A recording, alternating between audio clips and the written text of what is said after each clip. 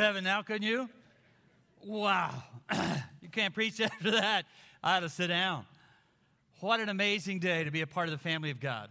This is the greatest day in the history of creation, the greatest day in the history of Christianity, the greatest day in all of time. But for those living it, didn't seem that way. What we understand as the greatest event in the history of humanity, what we understand as the greatest day in the history of Christianity, they hadn't experienced it yet. For a lot of people living out this week's events, it was some of the darkest days of their lives. Most of them hadn't even heard of any news of the resurrection. You and I are such instant information people. Can you even fathom? I don't think you can. I know I can't. Can you even fathom what it was like then with no information being disseminated in any way? I mean, nobody was texting it, tweeting it, or Facebooking it. That Jesus rose from the dead. He's alive. He's here. He's around. I saw him. I mean, today in our day, we would have been texting it every 5 seconds. It would have blitzed off the tweeter wall. Everybody and his mother would have communicated somewhere along the way that they had heard about the resurrection. It had gone around the world. It hadn't even reached their neighbors yet. So when you and I understand this kind of a day and this kind of event and this kind of emotion, you got to every once in a while put yourself in their place. And then watch the transition begin to take place as they understood. For them, it was a very dark day, a very dark weekend. 2,000 years later, we don't appreciate that, but they did. Let me give you an example this morning. I want you to take your Bibles and turn to Luke 24. Every one of the Gospels talk about the resurrection of Christ. This one gives us a very unique perspective as it begins to build in this transition of wondering about this information and watching the change take place when they really understand what it means. It's the same day that Jesus rose from the dead. You have your Bibles or iPad, YouVersion, whatever you have this morning. I want you to be in the Word because we're going to talk about this section of Scripture all the way through. The same day that Jesus rose from the dead, two of them being some of his followers, were going to a village called Emmaus, about 7 miles from Jerusalem. Keep that in mind. They were talking with each other about everything that had happened. You imagine that conversation? As they talked and discussed these things with each other, Jesus himself came up and walked along with them. But they were kept, for whatever reason, we're never sure, from recognizing him. He asked them, "What are you discussing as you walk together?" They stood still, their faces downcast. One of them, named Cleopas, are you visiting Jerusalem that you don't know the things that have happened during these days? What things, Jesus asked. About Jesus of Nazareth. He was a prophet, powerful in word and deed before God and all the people. The chief priests and our rulers handed him over to be sentenced to death, and they crucified him. We had hope that he was the one who was going to redeem Israel. What's more, this is the third day since it all took place. In addition, some of our women amazed us. They went to the tomb early this morning, but they didn't find his body. They came and they told us that they had seen a vision of the angels and said he was alive. And some of our companions went to the tomb and found it just as the women had said. But they didn't see Jesus. These two guys are discouraged and defeated. The week started out in an amazing array of events. Last Sunday morning, we celebrated the triumphal entry, and for the group of disciples and the Messiah himself, I don't think there could have been a better day for them. It looked good for Jesus. It certainly looked good for them. But that was a week ago. The days of the week kept getting worse and worse until on Friday, they saw their Messiah die on a cross. Now, you and I call it Good Friday. For them, it was anything but good. How could it be good when the one they put their hope in, the one they put their trust in, the one they believed in, the one they had fallen in love with, was on a cross? Here these men are Easter Sunday morning, and Jesus had risen from the dead, but for some unknown reason, they're still discouraged. I really think they thought Jesus was not going to die on a cross. I really think they thought he was finally going to bring Israel to its rightful place. I really think they even said that. We kind of had hope that this was going to happen. We kind of had hope that he was going to bring things what we thought would be. I think they really thought he was finally going to come into power, but it hadn't turned out the way they expected, and all of a sudden their plans and their dreams had died. I don't know if you've ever been in a place like that when you feel like everything you had planned up to a certain point of life stopped. and your dreams and your aspirations and your desires haven't reached fulfillment, you wonder at times if they ever will. When it happens, when our dreams get shattered and our hope is gone, we live in what might have been but isn't. We see life as it could have been. Our dreams die, relationships die. Everything seems to go bad. Look at verse 21 in this section of Scripture. We had hoped that he would be the one to set Israel free. That phrase is said in the past perfect tense. To them, it was over. There was no hope. The door was closed. There's a hollow, empty sound in their voice. We had hoped, but no longer do we hope. We had believed, but no longer do we believe. After what happened on Good Friday, all their dreams were shattered and their hope was gone. If they had said we were hoping, it would have at least left the door open, but to them, it was over. I've learned that when you counsel someone who's desperate or seriously depressed, what you listen for is some kind of future tense talk. You see, the more future tense talk you hear in their voices, the more you realize they're going to get through the crisis. But if anything about tomorrow doesn't come out of their vocabulary, it's pretty serious and needs to be taken serious. It's almost where these two guys are, depressed, discouraged, and defeated. We had hoped that he would be the Messiah, but it doesn't look like it turned out the way we thought. You ever feel that way? Nothing has turned out as you planned. Maybe you spent years trying to reach a certain goal, and now it seems like it's out of reach. Now it seems impossible. Or like these two men, someone very close to you has passed away, and you honestly don't know if you can go on.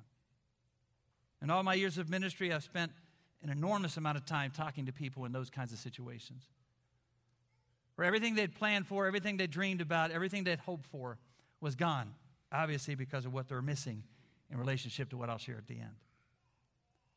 On this particular day, these two men couldn't see tomorrow. Wasn't anything bright or exciting. They couldn't even see the present clearly. For whatever reason, Jesus kept them from recognizing him.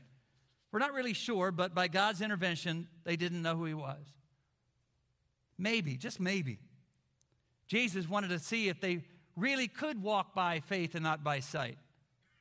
Maybe, just maybe, Jesus knew that his church was going to be built by men and women who didn't have to personally experience the resurrection to believe that it was true.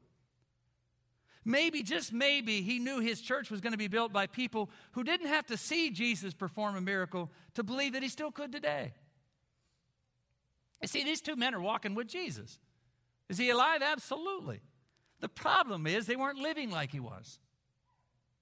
It's a historical fact that not only did Jesus die on the cross, it is a fact of history that he rose from the dead. But if you and I don't understand that, if we don't receive that fact, then we live like these two men in Emmaus. Even though Jesus has resurrected, we somehow live our lives discouraged, depressed, and defeated. But when the power of the resurrection in your life and mine takes hold, and we accept that resurrection and we personalize it and apply it to our life, then we see today and tomorrow clearly. These two men were living way beneath their privileges, way beneath what God intended them to understand once they understood the resurrection. What are you discussing among yourselves, he said. And you'll notice in verse 17, it says they stood still, their faces still downcast. They had already heard that he rose from the dead, but they still live in this state. And then they began to talk and share with them what Jesus had obviously lived out. And then he says to them in verse 25, how foolish you are. How slow to believe what the prophets have spoken. Didn't the Messiah say all of this was going to take place? And didn't he say he was going to rise from the dead? But they weren't living like it. Jesus was alive. These two men were living like he wasn't. And many times, if we're not careful, so could you and I. Our problems seem too big to handle. Life is filled with that mad dash for things that never satisfy. They bring Jesus into their circle. They ask him to stay the night in verse 27 and 28 and 29. It was evening and nearly a day was almost over, so they asked him to stay. And then in verse 30, he broke bread at the table and took bread and gave thanks and gave it to them. And immediately their eyes were open and they recognized him. And he disappeared from their sight. Then they asked one another, wasn't our hearts burning within us while he talked with us on the road and opened the scriptures to us? All of a sudden, once they understood the resurrection, everything in their lives began to change. From depression to excitement, Paul said in Romans 6, as Christ was raised from the dead by the glory of the Father, we too can walk in newness of life. the resurrection means anything, it means that we have a brand new beginning. The slate is clean. The past is gone. We've got a brand new sense of purpose, a brand new sense of being alive. Once these guys realize that Jesus is alive, look at what they do. Verse 34, they turn right around and head back to Jerusalem. Look at verse 27 and 28. It is night. And it's not like they're walking to Walmart. They're walking 7 miles back to Jerusalem. When everything changes in your life and really do understand the resurrection of Christ, turns your darkness into dawn, it turns your gate into running. These guys ran, I got to believe, to Jerusalem. They had purpose and meaning in their life because Jesus was raised from the dead. They understood all that it meant for their past, all that it meant for their today, and all that it means for their future. Without the resurrection, Paul said in 1 Corinthians, none of this is possible. Because of the resurrection, we've got victory over our past, we've got a power in the present, and we have a promise of an amazing future. Those who have lost loved ones who knew Christ as their Lord and Savior, today, this day, are celebrating Easter in heaven. The moment they receive Christ as Savior, they sealed their eternal destiny. And the moment they leave this world, they see Jesus face to face. That's an amazing promise. Paul said we sorrow. We miss those who have gone, but we don't sorrow like those who have no hope because our hope is in Christ. When dreams die and everything begins to change and we lose our sense of purpose and we lose our sense of victory, all of a sudden we need to recognize that our hope is in Christ. And when that happens, all of a sudden everything changes. Jesus said, I've come to give you life, abundant life, full life, eternal life. Paul said, abundantly above all that we could ask or imagine, available to us from God because of the resurrection. If I had 5 minutes to convince you that the one thing that would bring you everything you need in life, no matter what's going on in your life, no matter how many dreams have been dashed, no matter how hopeless your hope may seem, I would simply give you this answer. It's Jesus. He's the answer you've been looking for. He's the answer for everything. He's better than any dream you might be chasing after, better than any ambition that may have captured your devotion. He's better than anything that could distract you from doing what you're created to do. Jesus is the answer. He's bigger than the labels you were given when you were young, larger than a cynicism that settles in when you get old. He's greater than the greatest moments in your life thus far. He's better than a 6-figure salary, a 4.0, or a 3-story house. He's better than the Heisman Trophy, a trophy hunt, or a trophy wife.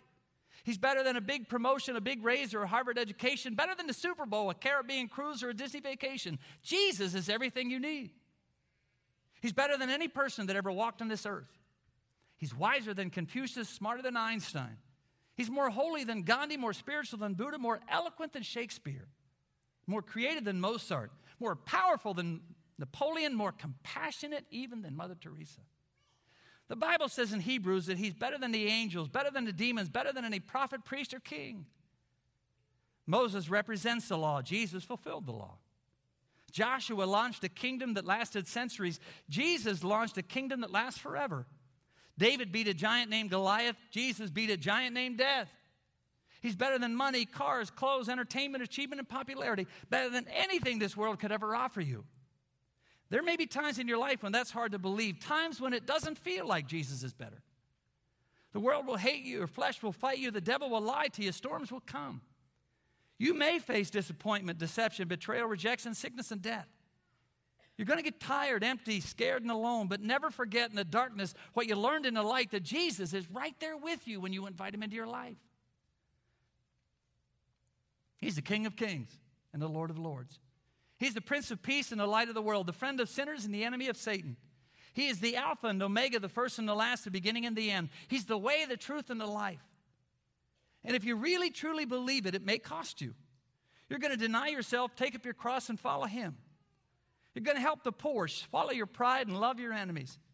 You're going to read the Bible when you'd rather watch TV. You're going to pray when you'd rather sleep. You're going to serve when you'd rather be served. You're going to speak up when you'd rather be silent. But when it's all said and done, you'll never regret it because you'll know it was worth it because he is worth it. The Apostle Paul said, I consider everything lost compared to the surpassing greatness of knowing Christ Jesus my Lord, for whose sake I have lost everything. I pray that somehow you may understand it. He says, I pray that the eyes of your heart would be enlightened. in order that you could know the hope that he has called us to, the riches of his glorious inheritance in the holy people, and his incomparably great power for us who believe. That power is the same as the mighty strength he exerted when Christ was raised from the dead and seated him at the right hand in the heavenly realms, far above all rule and authority, power and dominion, and every name that is invoked in this world, not only in the present age, but in the one to come. I pray that out of his glorious riches he would strengthen you with power through his Spirit, deep down in your inner being, so that Christ may dwell in your hearts through faith. And I pray that you'll be rooted and established in love, and that you'll have power together with all of God's people to somehow grasp how wide and long and high and deep is the love of Christ for you and I. And to know this love that surpasses knowledge, and to be filled with the measure of the fullness of God. Now to him who is able to do more than we could ask or imagine, according to the power that rose him from the dead and has worked within us, to him be glory in us, in the church, and in Christ Jesus for all generations, forever and ever. That is true because of the resurrection. That is true because God raised Jesus from the dead. So no matter how many dreams have been dashed and how deep your hope is gone, you need to know that Jesus is the answer for every single situation in your life. Because we live, because he lives, we live. Because of the power of the resurrection, we can have life in this life and life in eternity. It doesn't get any better than that. Father, we thank you for your truth. We thank you for the power of your word, for the power of words. But Lord, they sit on a page empty if we don't really understand the impact that it means to us. They sit on a page in black and white until we really fully understand that everything you promised you could do and everything you promised that we could receive was in you and in Christ Jesus. And so, Father, for those of us here this morning who feel like things haven't turned out the way we thought they would, those dreams have been shattered and hopes are gone, I pray, oh God, in the power of Jesus' name, that you'll remind them of your grace and your mercy and your tenderness and your power, who don't need to walk by sight, but they can walk by faith, who know that the same Jesus who rose from the dead, who changed these lives forever, can change our lives as well. May we walk out this day alive in victory in Christ Jesus, because we know beyond the shadow of a doubt that Christ has rescued us and redeemed us and set us free, who rose from the dead, and because of that we have life forever. And so in that we praise.